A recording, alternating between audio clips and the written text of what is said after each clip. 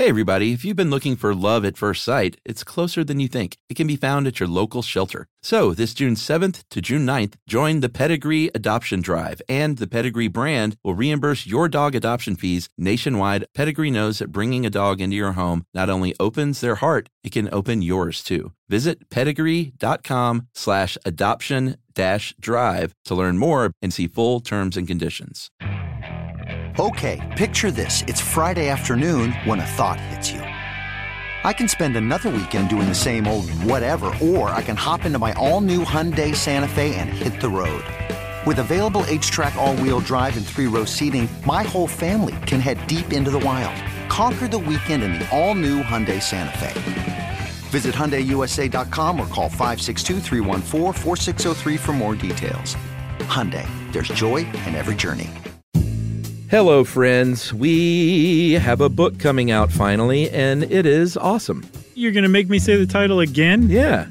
Fine. It's Stuff You Should Know, an incomplete compendium of mostly interesting things. And get this, Chuck, you don't have to wait to order until the book comes out. You can do what we in the book biz call pre-ordering it. And then when it does come out, you'll be the first to get it, or among the first. Well, and not only that, you get a pre-order gift. You get this cool custom poster from the illustrator of the book, Carly Monardo, who is awesome. We worked with another great writer who helped us out with this thing a great deal. His name is Nils Parker, and it was just a big team effort, and it's really, really cool. We love how it's turning out. Yep, we do. So anywhere you can buy books, you can go pre-order the Stuff You Should Know, an incomplete compendium of mostly interesting things. And then after you do, you can go on over to stuffyoushouldreadbooks.com and upload your receipt and get that pre-order poster. So thank you in advance for everybody who is pre-ordering. That means quite a bit to us, and we appreciate you. Stuffyoushouldreadbooks.com. Pre-order now. Welcome to Stuff You Should Know, a production of iHeartRadio's How Stuff Works.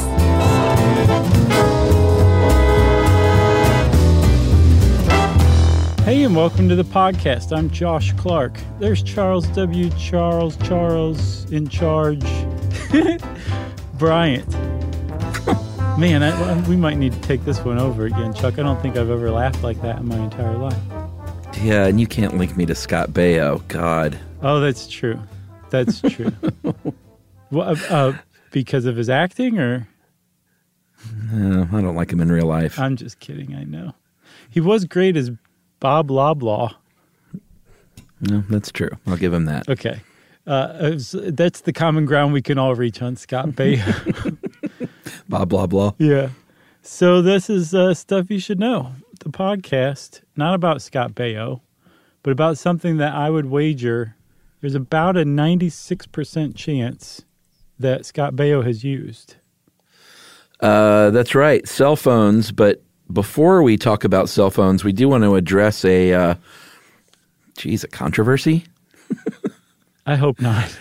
We got a book coming out this fall, The Stuff You Should Know, not The Stuff You Should Know. I always get this wrong. What's my problem? The Iraq. Stuff You Should Know, a great book about lots of great stuff. Isn't that what it's called? It's called, you came up with the title for Pete's sake. I know. I always get confused when I'm in the moment. An incomplete compendium of mostly interesting things. Nailed it. We've been plugging this pre-order gift, which is a cool little custom poster. And we just learned recently that if you live outside the U.S., as of now, that is not available to you, and we're trying to make that available to people outside the U.S., and we're working on it, and it's more complicated than you would imagine. It really is. We don't like things to be complicated. We just like to be able to say things and then they become true. Yeah. But that has not happened in this case because we've run into the juggernaut that is international intellectual property rights. Yeah, it's weird. It's different, but we're trying to...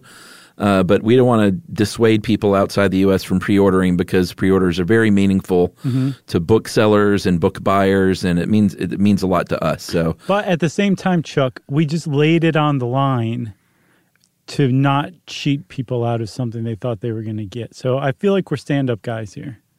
We're doing our best. Yeah. So we'll try to do what we can, but in the meantime, you're still going to get the book even if you don't get the poster. How about that? Yeah, and the book is really kind of the good part. Sure.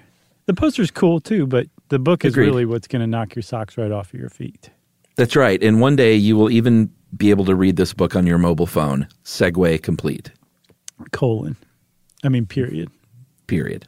So we are talking mobile phones, and this is like such an enormous behemoth of information. We just first of all have to say hats off a million times to our buddy Dave Ruse, who managed to like whittle this down into a manageable shape and still a pretty comprehensive shape, if you ask me. Yeah, I agree. And he starts off with stats, which is one of my favorite things. Yeah. Because I always wonder, like, how many people have smartphones and cell phones at this point.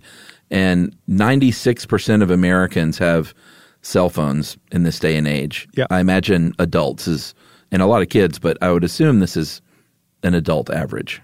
I would think for everybody, because kids have their own phones these days too. It's nuts. Yeah, but I don't think they would factor in like 3-year-olds, would they? If the 3-year-old has a phone, why would you leave the 3-year-old out, you know? Well, I'll tell you what, I got a 5-year-old and she can certainly use it. Yeah. But I mean, there's that whole screen time thing too that you got to be concerned about too, right?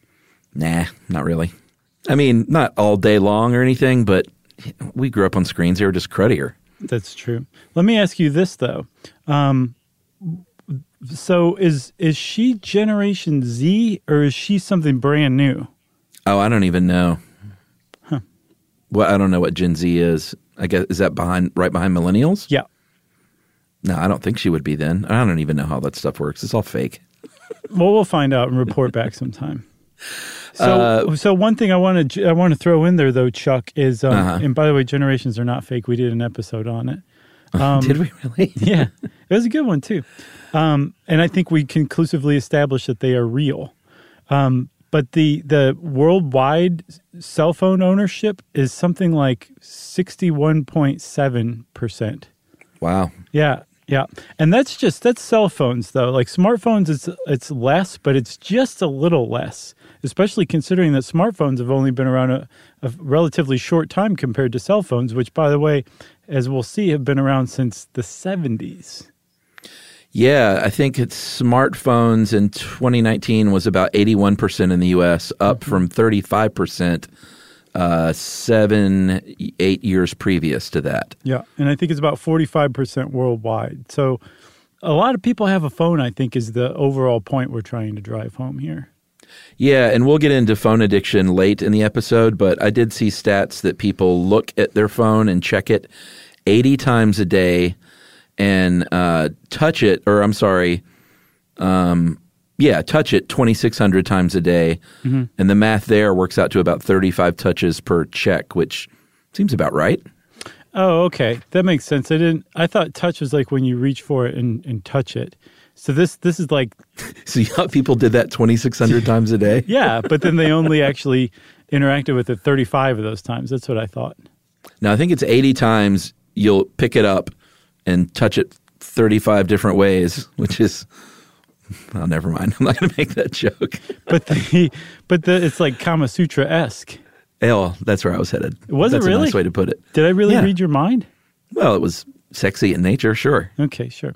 Well, if I can't read your sexiness on your mind, I don't know what I can read about you, you know? And you're just in one ear hole. That's true. Same to you, buddy. Left or right? That. Mine your left or your right? I have an earbud in my left ear, and we don't even look at each other when we do these. You're on my left right now, too. This is amazing. That means we're in love. Yeah, Kama Sutra style. So I think we should dive into this history. I frankly thought all of this was super fascinating because I learned a lot of things, and a lot of it was just simple stuff that, I never knew what G stood for or LTE, or a lot of this stuff I just never really even knew what it stood for. I know. It's pretty awesome. So we can finally tell everybody the G in all of like the cell phone and cellular technology stands for Gary. Oh, I thought it was grandma. I had different research. No, it's Gary. So you have first Gary, second Gary, third Gary, and so on, and all the way up to 5 Gary, which we're about to really start to get into. But 5 Gary started coronavirus. It did. How so? Well, that's one of the conspiracies about 5G. Out of all the wacky conspiracies about 5G. That's right. is that it started coronavirus and then was put in place to keep people at home while they secretly go out and install a bunch of 5G things. Mm-hmm. That's how the world works. So the 5 Gary it's all 5 Gary's fault. So this Gary guy, we need to have a talk with him, especially because in reality, G stands for generation. Sorry, Gary.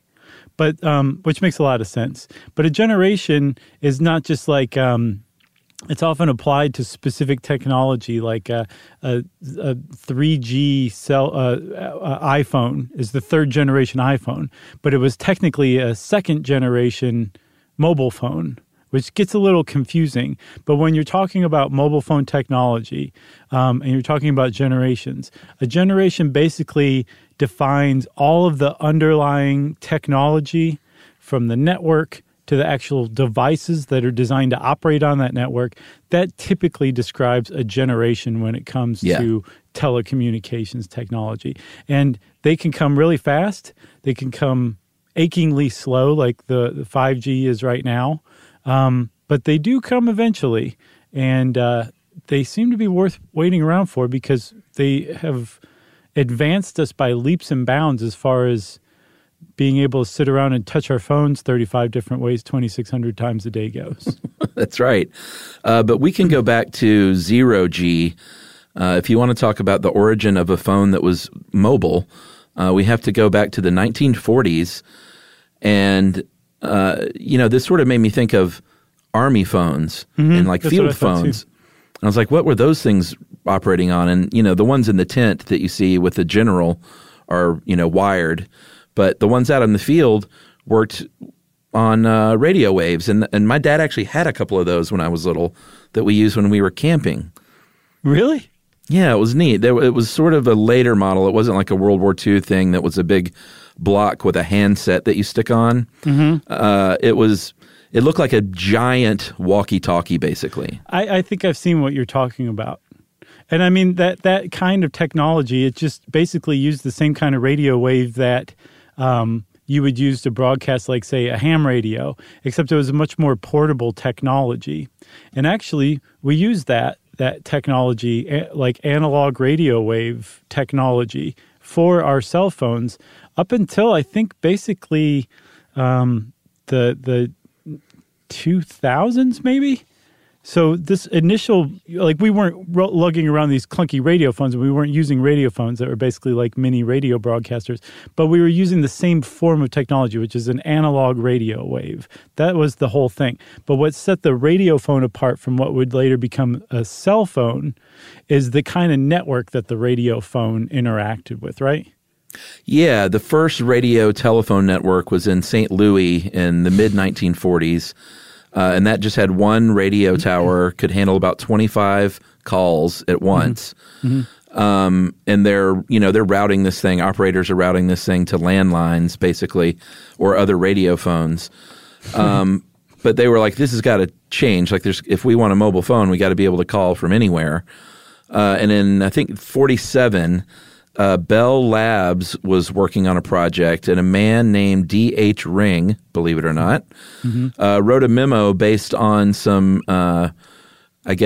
research by a guy named, an engineer there named William Ray Young, that said, hey, what we need to do is build a network of these towers, lay them out in a hexagonal pattern, and they'll just hand off. Basically, as you move around, they will hand off the signal to the next tower, and that was the first sort of network created. Right, which I mean, that would make a mobile phone, an actual mobile phone. You didn't have to basically stand just in proximity of that radio tower. You could move around. You could actually be mobile. And that was, what'd you say, 1947? Yeah, and I said created. I should say the idea was created. It was a long time before it was actually created. Yeah, because that memo, it was just a memo. It was published internally only at Bell Labs. But it is, definitively the first idea for a cell phone network. But it wasn't until, like you said, a little while later, until the 60s, that some more Bell Lab engineers, a new generation of them, if you will, a new Gary of Bell Lab engineers, I have a feeling that's going to stick. came along, and they said, "Hey, this is really good. Let's figure out how to actually make this work." And so they took D.H. Ring and Willie Ray Young's design and turned it into the first, like, actual here's how you do it kind of paper and research. And I couldn't see that they coined the term, but they seem to be credited with, if not coining the term cellular, at least describing something that would very soon become known as cellular. Because it's not the phone that's cellular, it's actually the network. Yeah, and here's the thing. If you want to, well, actually, here's two things. Okay. At your next dinner party in 2 years, you can be this guy or that guy. And that's gender neutral, of course. Sure. You can be the guy that says, you know what, they called them cellular networks because they were laid out in a grid, this hexagonal grid that looked like cells in the human body.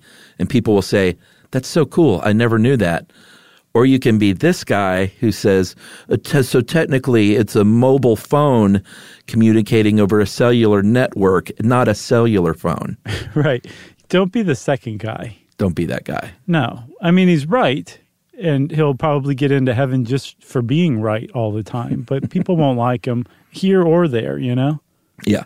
So you've got a cellular network that's starting to be developed in the 60s, and I guess word started to get out because the U.S., I guess the FCC started working with Bell Labs, and they started to say, okay, we're going to build this network. Everybody get to making devices that can work on this.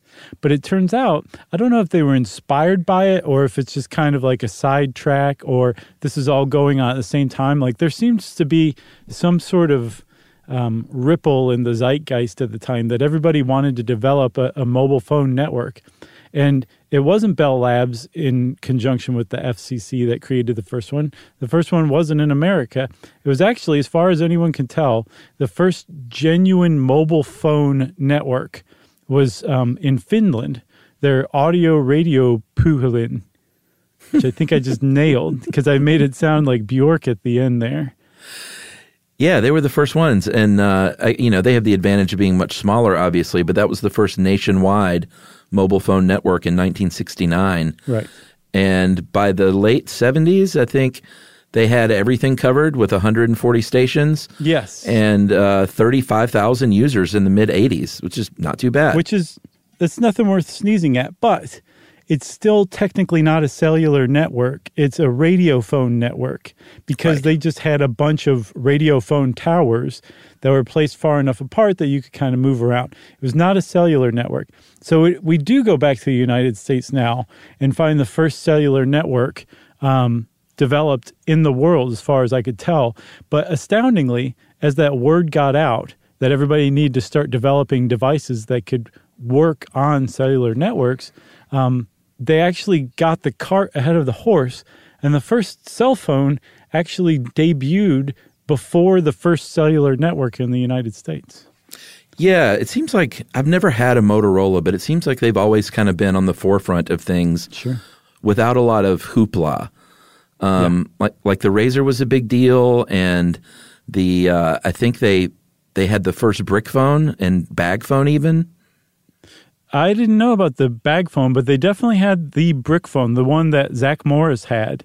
The Dynatac was the very first cell phone to, at the very least, to ever make a cell phone call in the United States. Yeah, that was 1973, and this guy, Marty Cooper, had been an engineer there for a long time, and big competitor with AT&T, obviously. And so he took this 2.5-pound phone that's 10 inches long. Everyone knows that great, beautiful brick phone. Sure. And went out on the street corner in Manhattan, supposedly, and called Joel Engel, which was one of those two guys, I don't think we mentioned them by name, who kicked off AT&T's program. And he was, I guess, sort of the arch rival at Bell Labs. And he called him up. And I don't know what he said. Like, hey, sucker, what do you think of this? Yeah, chump, why don't you peel yourself off of the ground and get to work for me? And I saw there's a great Popular Science cover from July of 73 with that Dynatac phone on it. Yeah. And it said did you see this thing? The phone or the cover? The cover. No, I haven't. It said the new take-along telephones. And I just thought how funny that would be if that stuck, and we would be like, have you seen my take-along? I can't find it anywhere. Instead of just calling it a cell phone. And we had the exact same kind of cell phone, like it never evolved past the Dynatec. Well, that would be even better. And by the way, another story in that issue was solving the mysteries of the Northern Lights. Right. Are they God? Sources say yes. So we've got finally the first cell phone. We still haven't gotten the first cellular network. Apparently, Marty Cooper possibly made a call in Manhattan connecting to a radio tower from Bell Labs. We're not sure, but he still came up with the first cell phone. It wouldn't become a genuine bona fide cell phone for a few more years, though, until 1983. And I say because we've finally reached the first generation of cellular networks, Chuck, we should probably take a break. All right, let's do it.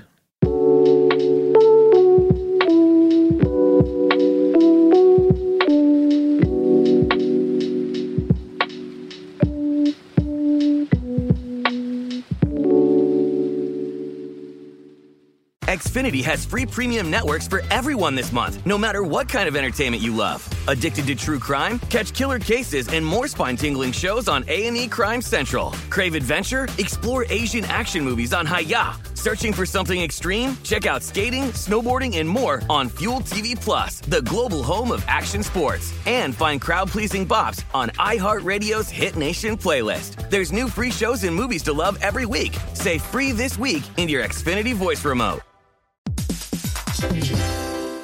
Hey everybody, it's time you heard about Squarespace. Squarespace has the tools you need to create and sell your own website. Whether it's an online course or custom merch, Squarespace has you covered. That's right. Courses is a great program. You can start with a professional layout that fits your brand, upload video lessons to teach techniques and skills, and tailor your course with a powerful Fluid Engine editor. That's right. With Fluid Engine, which is a next-generation website design system, by the way, it's never been easier for anyone to unlock unbreakable creativity. That's right. And don't forget the commerce side, because after that, you can charge a one-time fee, or you can even sell a subscription. Yeah, so turn your creativity into income with Squarespace courses. And right now, go to squarespace.com/stuff for a free trial. And when you're ready to launch, use offer code STUFF to save 10% off your first purchase of a website or domain. Squarespace.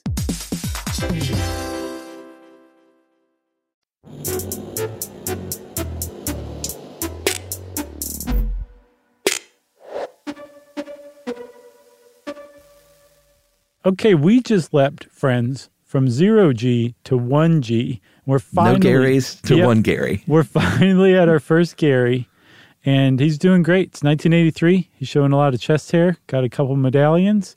He's just auditioned for a new show called The A-Team. Doesn't get it, but he still feels pretty good about the work that he put in the audition. I was just trying to call up Face's name, the actor who played him. Dirk Benedict? Oh, wow. Was that it? Yeah. I just see Gary like going, Dirk Benedict. Yeah. Always getting my parts. Well, they looked a lot alike. They did, especially in 1983. And like you mentioned earlier, this was still on analog radio signals at this time. Mm-hmm. Right. No. Which was not great. Oh, yeah, you're right. I'm sorry. I'm right. So, yes, it was analog signals. Did you just say you're right, I'm right? Yeah. Everybody wins. It was analog signals, but now these radio towers were all part of a genuine cellular network. So, yes, you're right. And it was analog for sure. Yeah, which is, analog is great in a lot of applications. If you're talking about guitar amps, tube amps, and things like that, analog is great. Sure. But and record players, and there's a good argument to be made for analog technology. Yeah. But if you're talking about cell phones, they can only handle a certain amount of calls. There's virtually no security. You can tap into one of those calls back then pretty easily if you know what you're doing. But it was, it was the first attempt. It was. And from what I saw, the sound quality is actually clearer. But the problem is it's clear because there's not as much loss because you're not compressing anything, right? Oh, that makes sense. Yeah, and so analog had a lot of drawbacks, and it still has a lot of drawbacks whenever it's used. But it would stay that way for quite a while, actually. I think until the early 90s. So we went from 1983, where the first cellular network was set up by AT&T, into the early 90s, a good decade, where everybody was just using analog cell signals. And finally, sometime in, I guess about 1991 or 2, the second generation came along. And this is an enormous leap forward as far as telecommunications technology went. Like 0G to 1G was kind of edging forward, and it was mostly about the creation of the cell phone and then figuring out how a cell phone network would work. 2G was like, okay, let's see what we can do with this puppy, and taking a dumpy loser short order cook and turning him into Dirk. What's his name? Benedict? Yes. Hey, I don't want to insult any short order cooks out there. No. Those are my favorite kind. You know who I was describing as Barth from You Can't Do That on Television. Oh, I thought you were going to say the guy from Alice. Vic Tayback was not dumpy, my friend. So 2G, what they did was they digitized everything, and they squeezed all that stuff down, and all of a sudden, apparently could fit about 10, and this is a rough estimate, but about 10 digital phone calls into that same bandwidth as the one analog call. And this was a big leap forward, and this was in Europe is where things got started, and also where text messaging got started. I didn't know what SMS stood for until yesterday. What did you think it stood for? I had no idea. Same. I just never tried to figure this out. I never thought about any of this stuff. It didn't really matter enough to me to stop and think about either. I have too much to do. You want to tell everybody what it stands for? I want you to. No, I think you should. All right.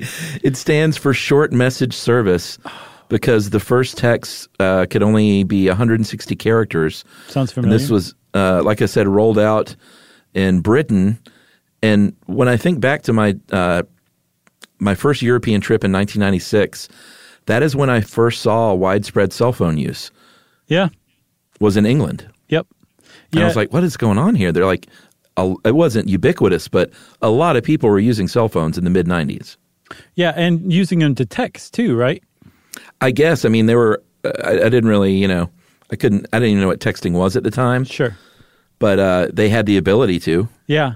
You and me spent some time in Japan in the 90s, and she said, like, it was just nuts what they were doing with cell phones, especially texting, and then came back to the States and had to wait like a couple more years before it really caught on here, because apparently the epicenter was Europe, thanks to some engineers with what's called the Group Special Mobile, which was formed back in the 80s to like create a Europe-wide cellular network. Well, one of their engineers created SMS, so it started to take off there.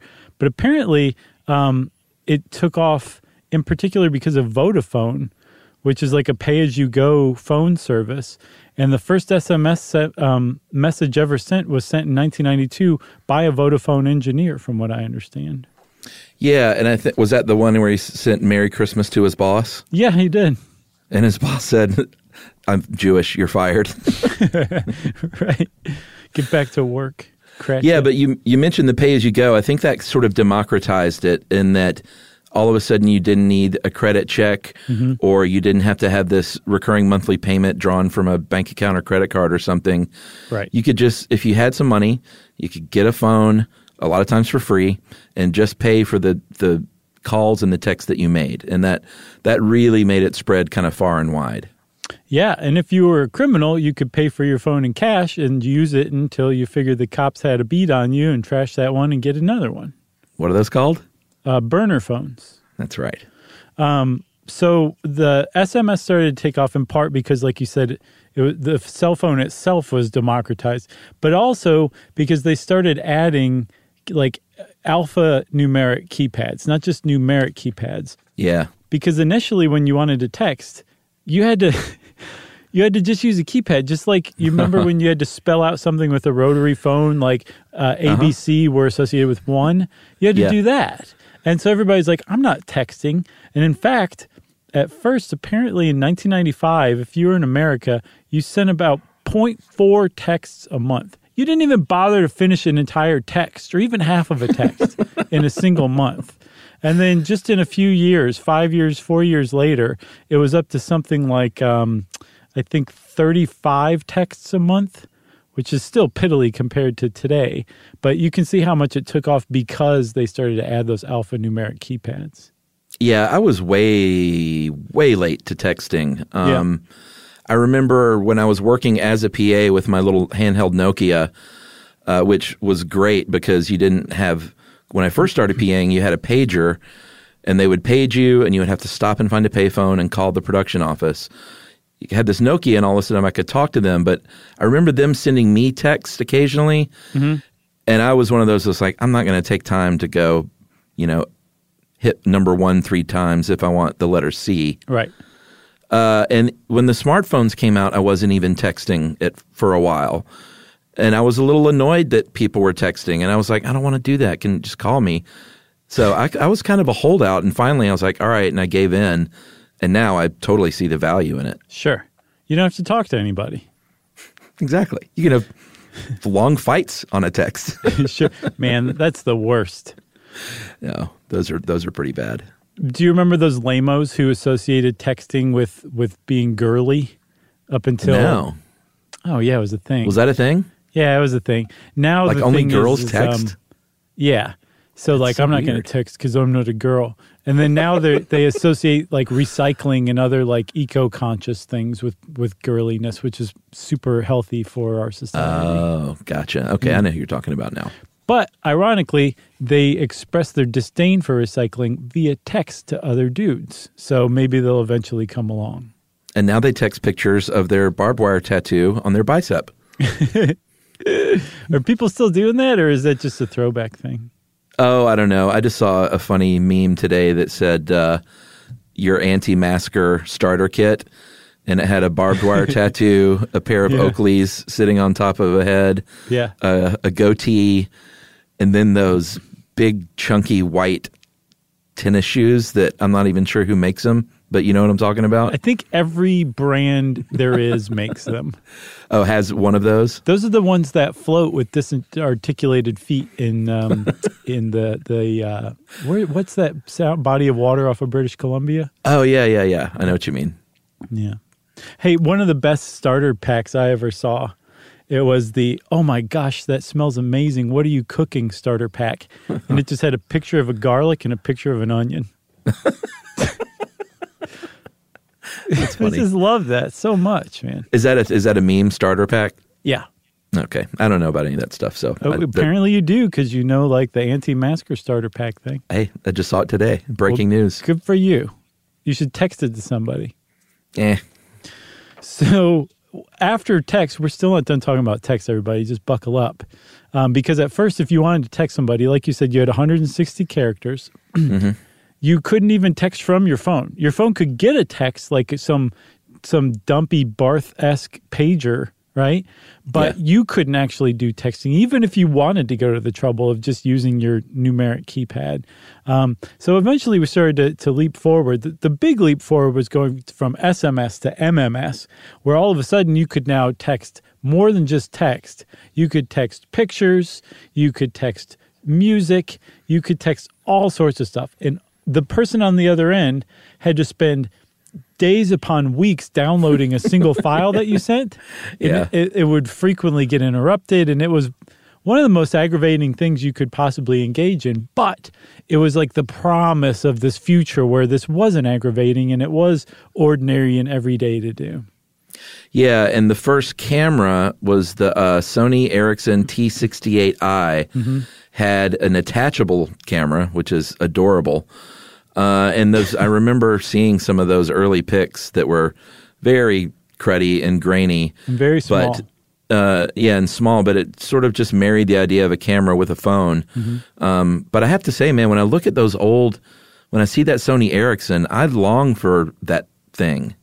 Oh, you can get those. They're called dumb phones, and like a lot of people, as we'll see, are kind of making the switch over to that just because they just want a phone that can maybe text, maybe take a picture, and make calls. Well, I found one that I might get. There's something called the Light Phone. Have you seen that? No. So the first version of the Light Phone had, I think you could make calls, and it had maybe a clock and an alarm, and that's it. And the idea is that you use it as a companion phone. So you still have your smartphone, but leave that thing at home a lot of times. When you go out, take this Light Phone and engage with the world.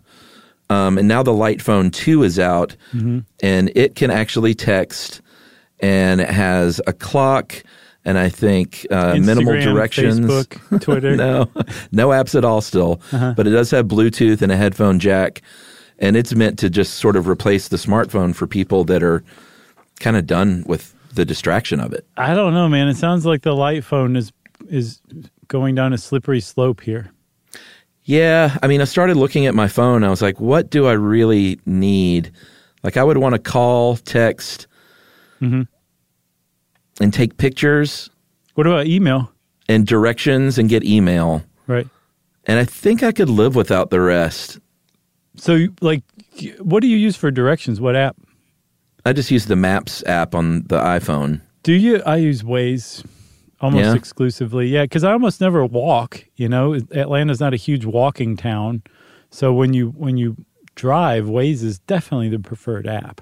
Well, I don't ever drive very far, so Waze doesn't really come.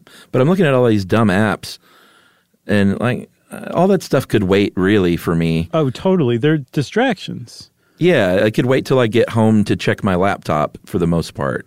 So I need a web browser, phone, text, and email. I could probably do fine with that. It would be nice to have Waze, but you can always just get like a, Yeah, but the web browser is all those things. The app just makes it easier to do. No, it's true. It is true. I guess, I'll give up my web browser. Okay. No, you don't have to. No one has to do anything. It's too late. I already said I was going to. All right, so let's get back to it here. Where are we here? Are we all right, we're at 3G now. We're at 3 Garys, I think. Yeah. So second generation leapt ahead in a lot of ways, and then third generation basically took it and kept going, and this was the generation that really said, oh yeah, that whole like texting video and pictures and music and all that's a really good idea. How can we improve on that?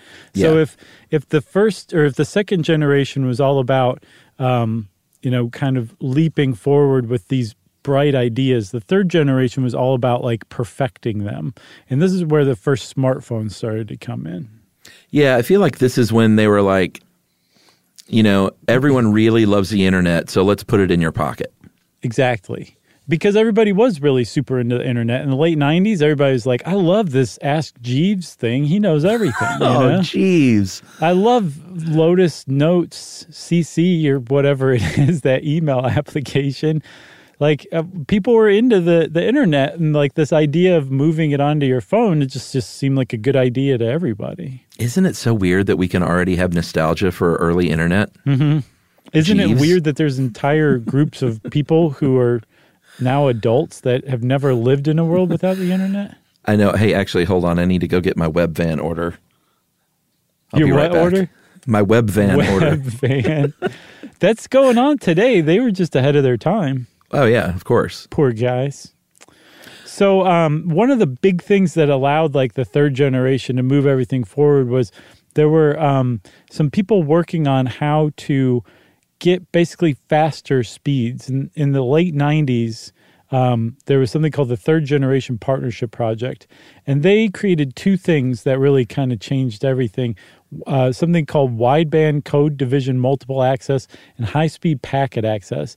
And basically, these were just ways that figured out how to take the information that you were sending, compress it, and transfer it into smaller pieces so that you could transfer more information faster, which is the whole point of moving forward generally from generation to generation, figuring out how to move more information or data at faster speeds. because the more you can do those two things, the more connected the world can be, the faster everything moves. And that's just basically the steps that we just keep taking with each new generation.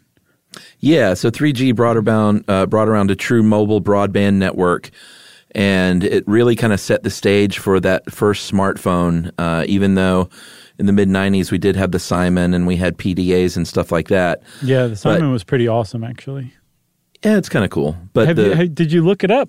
Oh, yeah. Okay, I like the Simon. I mean, it was genuinely the first smartphone. It was from 1994. It had a touch screen, for Pete's sake. Yeah, it had an interactive touch screen. Yes. But in 2007, with the launch of that first iPhone, is when that first big splash was made because of a lot of reasons. But one of the biggest was the introduction of the App Store and apps. Right. And I remember the app. I mean, people still use their apps, but at first, I remember just all of those dumb apps that everyone was just like, look at this super cool app that does this really dumb thing that you'll do once and then never do again. The laundry minder. Yeah, and now like my apps, I have a lot of them, but they're all just useful interactive things like Venmo or my Sonos app or my Delta app, stuff like that. It's none of them are. I feel like the early apps were just kind of dumb. Yeah, for sure. But, I mean, that's how technology happens. Like, somebody has an idea. It's not the best idea, but it's a proof of concept. And then other people say, oh, that's a great idea. That, in particular, was a terrible idea, and you need to retire. But we're going to take your idea and convert it into something that people actually want. That's how it happens, you know? That's how it happened with devices. That's how it happened with the networks. That's how it happened with apps, too. Should we take another break? Sure. All right, we'll take another break, and we'll introduce you to a little guy named For Gary right after this.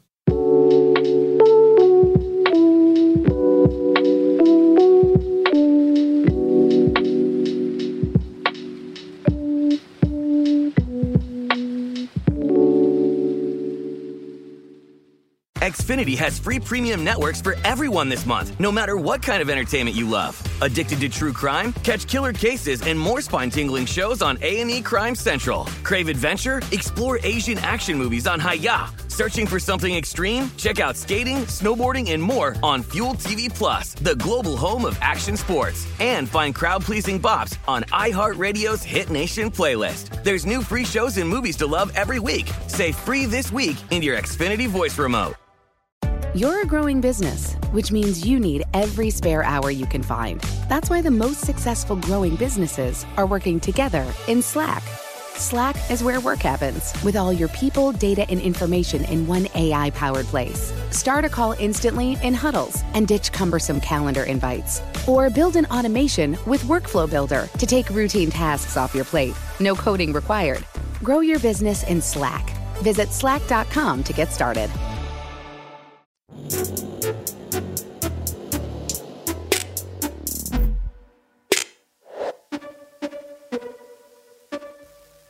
Okay, we finally reached the present, actually, sadly, because we entered 4G in about 2009, and we've been languishing in hell there since, because we're technically still in the 4G era. And the 4G era didn't do a lot except increase speeds. And it increased speeds a lot, but that's really basically the defining characteristic between 4G and 3G. Yeah, it was about 10 times, or is about 10 times as fast as 3G was. And what this brought about, kind of the big thing it brought about, aside from just transferring pictures and stuff quicker, was you could actually finally stream HD, like live sports and HD movies and stuff like that, if you want to watch something like that on your phone, which I never have or want to. But a lot of people do. For sure. And the big technology associated with 4G is called LTE, which stands for long-term evolution. Didn't know that. Great. And LTE, at least in the U.S., that's the big 4G technology. But LTE basically runs on two kind of breakthroughs in data transfer technology. One's called orthogonal frequency division multiplexing. Can you get a Glavin, please? Hey. And the other one is called MIMO, multiple input, multiple output, which makes a lot of sense because basically what it is multiple antennas on your device, say your router or your phone or whatever, and it transfers data from the device and accepts data incoming to the device at the same time. It doesn't like switch back and forth. Like, do you remember back in the 90s or early 2000s when you could watch data transfer going on? If you had something uploading and downloading at the same time, you could watch your computer's little taskbar. That's not what it's called. What's the thing, the bar that kind of grows? Status bar, maybe? Status bar, yeah. You could watch it flip between uploading and downloading. Well, that all went the way of the dinosaur when MIMO became prevalent or widespread, because you could do them both at the same time without sacrificing speed, which made your transmission speeds a lot faster. Yeah, so MIMO is the human centipede of cell phone technologies. I forgot all about that movie. Like, I literally forgot in my head that movie existed, and it was a good one too. I didn't see it, but when I saw multiple input, multiple output, that is the very first thing I thought of somehow. Huh. Oh, you should see it for sure. I think every human alive should see Human Centipede at least one time. Every human over the age of 18? Sure. How about this? Every human that has a phone. Oh, boy. So technically my daughter has a phone. I gave her my old phone and took everything off but the camera so she could take pictures and stuff. Very cute. She's like, why is this cracked and you never fixed it? No, it's not cracked. It actually works pretty well. That's impressive. I've never seen a cell phone that is not in use anymore that doesn't have a cracked screen. Oh, really? Yeah. Well, you should come over sometime and she'll take a picture of you. Okay. I think that's a deal. And you can throw it down and break it. Right. It'll be like, now you're normal. Say, I told you so. Mm-hmm. So the big advantage of LTE, 4G LTE, of course, is capacity. Mm-hmm. And that is basically how many calls you can serve at the same time. And that's a big problem, depending on where you are. I remember even in recent trips in the past couple of years to New York and LA thinking, why do you people even have smartphones? Because none of you can use them. It's so lame how slow it is. DC's is pretty bad too, actually.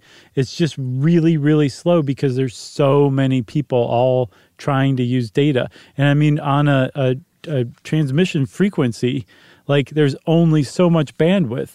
And if you, out in Des Moines, doesn't matter. Nothing matters in Des Moines, really. But there's so few people who are trying to use it, comparatively speaking, that, you can have relatively good transmission rates. In New York, they have a huge network, but there's so many people trying to use the network at once, it just drags the whole thing down and everybody's internet is really slow. For now, because I would suspect if it's not already going on, New York will be among the first cities that are ushered into the true bona fide age of 5G. Yeah, so the one big thing, or actually two things that 5G is going to help with, we mentioned capacity. Mm-hmm. The other thing that 4G improved upon that 5 Garys is really going to improve upon is lower latency. Right. And latency is that delay when data is bouncing back and forth across the network, and you want a low latency. And 4G LTE has a latency of about 20 to 40 milliseconds. Yeah. Real time is 50 milliseconds, and that's what they're hoping that those 5 Garys can accomplish. Right. And so the big deal with 5G is that it uses a completely different range of the spectrum, the broadband spectrum, right? So it uses between the 30 and 300 gigahertz range. And it's called the millimeter portion of the spectrum because the wavelengths between those ranges are about 1 millimeter to 10 millimeters. So that's why they call it the millimeter wave portion of the spectrum. And because there's so much bandwidth between 30 and 300 gigahertz, you can have a channel that takes up something like 800 megahertz, right? That's a huge, enormous channel. Yeah. And because you have a huge, enormous channel and you have a bunch of them, what that now allows is that big next step forward of the same progression, which is transferring a whole bunch of information at really high speeds. Again, that's the progress of all telecommunications these days. It's where we're going. And so this 5G changeover to the millimeter wave spectrum is going to allow that. So we'll be going from, what'd you say, like 20 to 40 millisecond latency? Yeah. To something like less than 1 second for latency, which is it's like happening in real time. Basically, it's reality. As if you were standing there watching something a foot away. It might actually even be faster than that. Yeah, so I guess the idea there is you can send someone a song and you send it and they get it and it's done. Sure. If you really want to set your sights low, yes, that is what it would do. That just sounded like a grandpa. I don't know what happened there. You could send a picture of your light phone to your neighbor, and they'll get it immediately.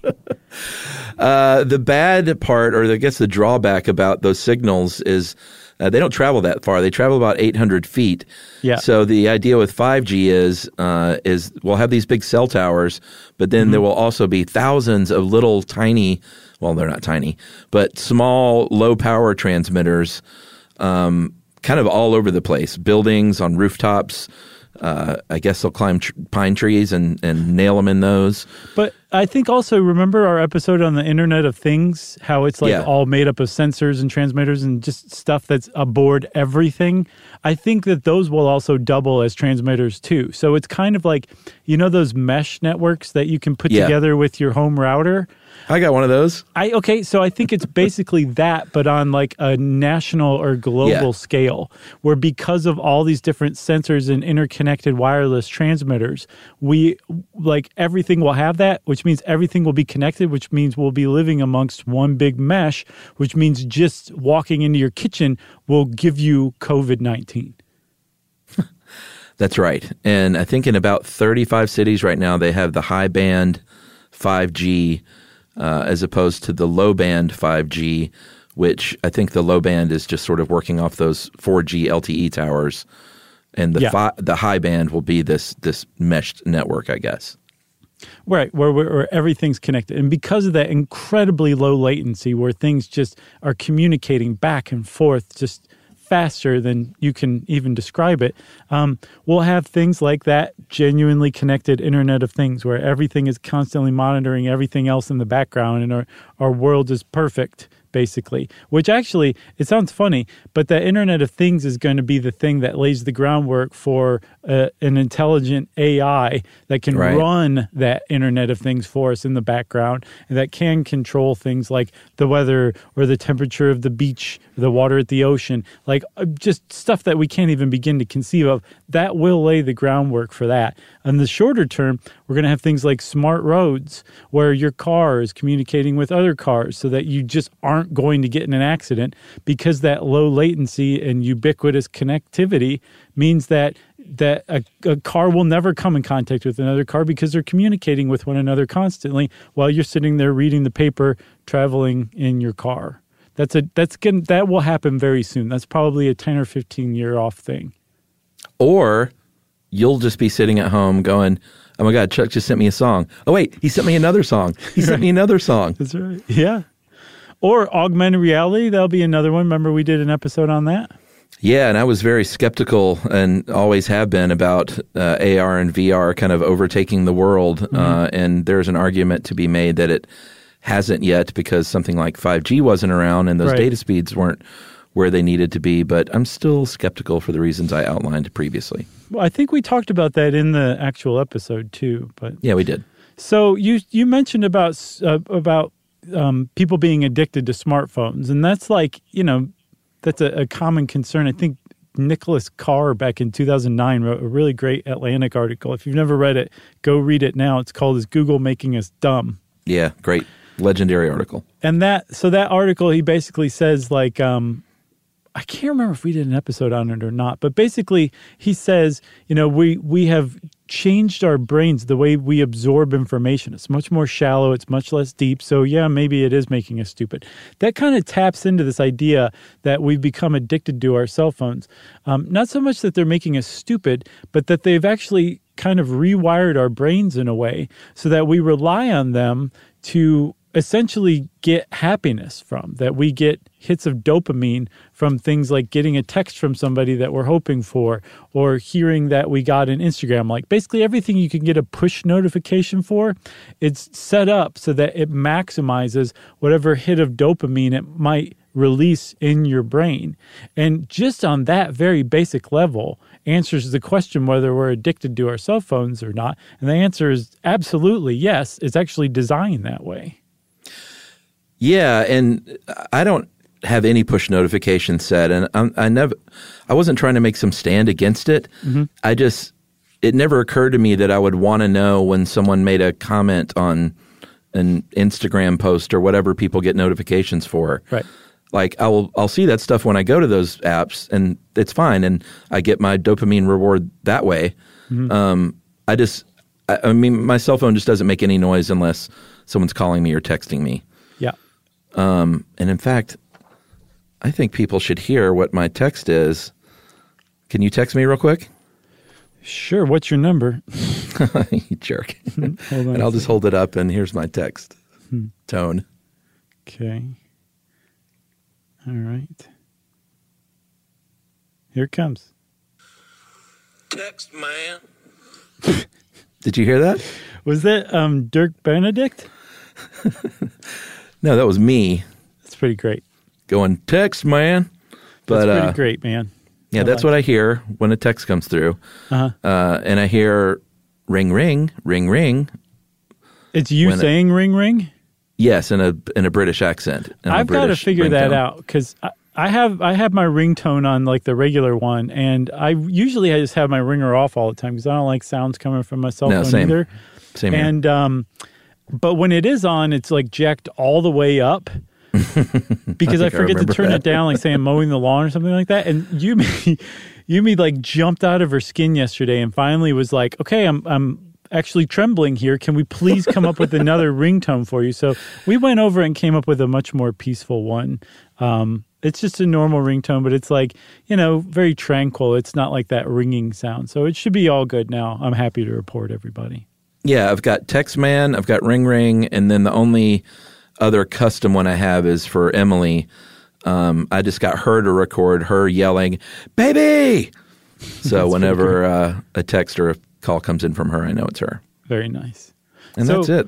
Those are my ringtones. Those are great ringtones, Chuck. But just to kind of put a button, as they say in Silicon Valley, on the dopamine hit from your brain, that in and of itself is an entirely different podcast that I promise, I vow, we will take up someday because it's definitely interesting. It's worth looking into in depth.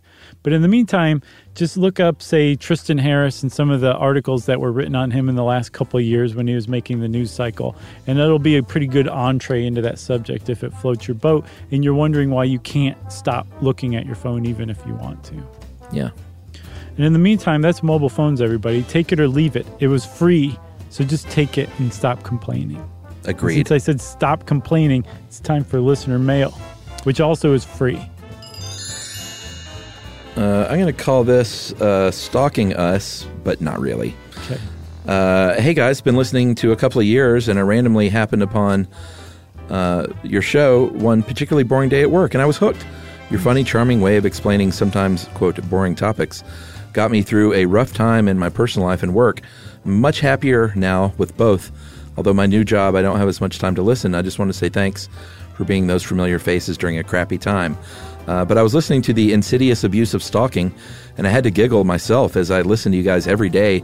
I feel as if I know you quite well and couldn't help but stalk you both on social media.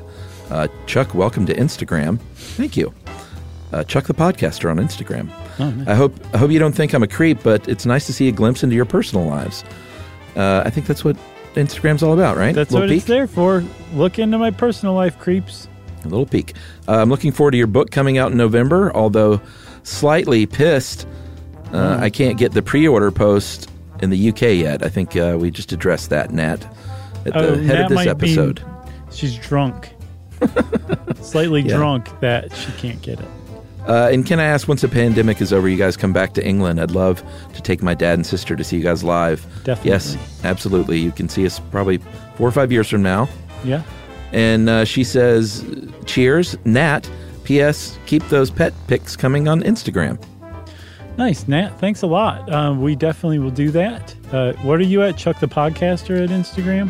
Chuck the Podcaster. I'm at Josh Clark. So you can find us both. You can find our pets. You can find a little peek into our lives.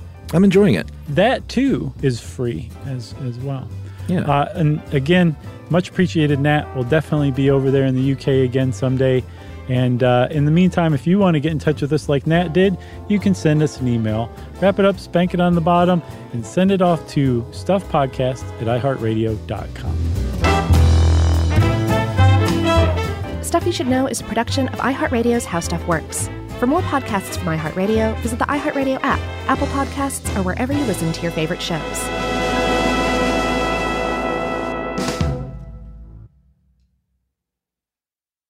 Xfinity has free premium networks for everyone this month, no matter what kind of entertainment you love. Addicted to true crime? Catch killer cases and more spine-tingling shows on A&E Crime Central. Crave adventure? Explore Asian action movies on Hi-Ya. Searching for something extreme? Check out skating, snowboarding, and more on Fuel TV Plus, the global home of action sports. And find crowd-pleasing bops on iHeartRadio's Hit Nation playlist. There's new free shows and movies to love every week. Say free this week into your Xfinity voice remote.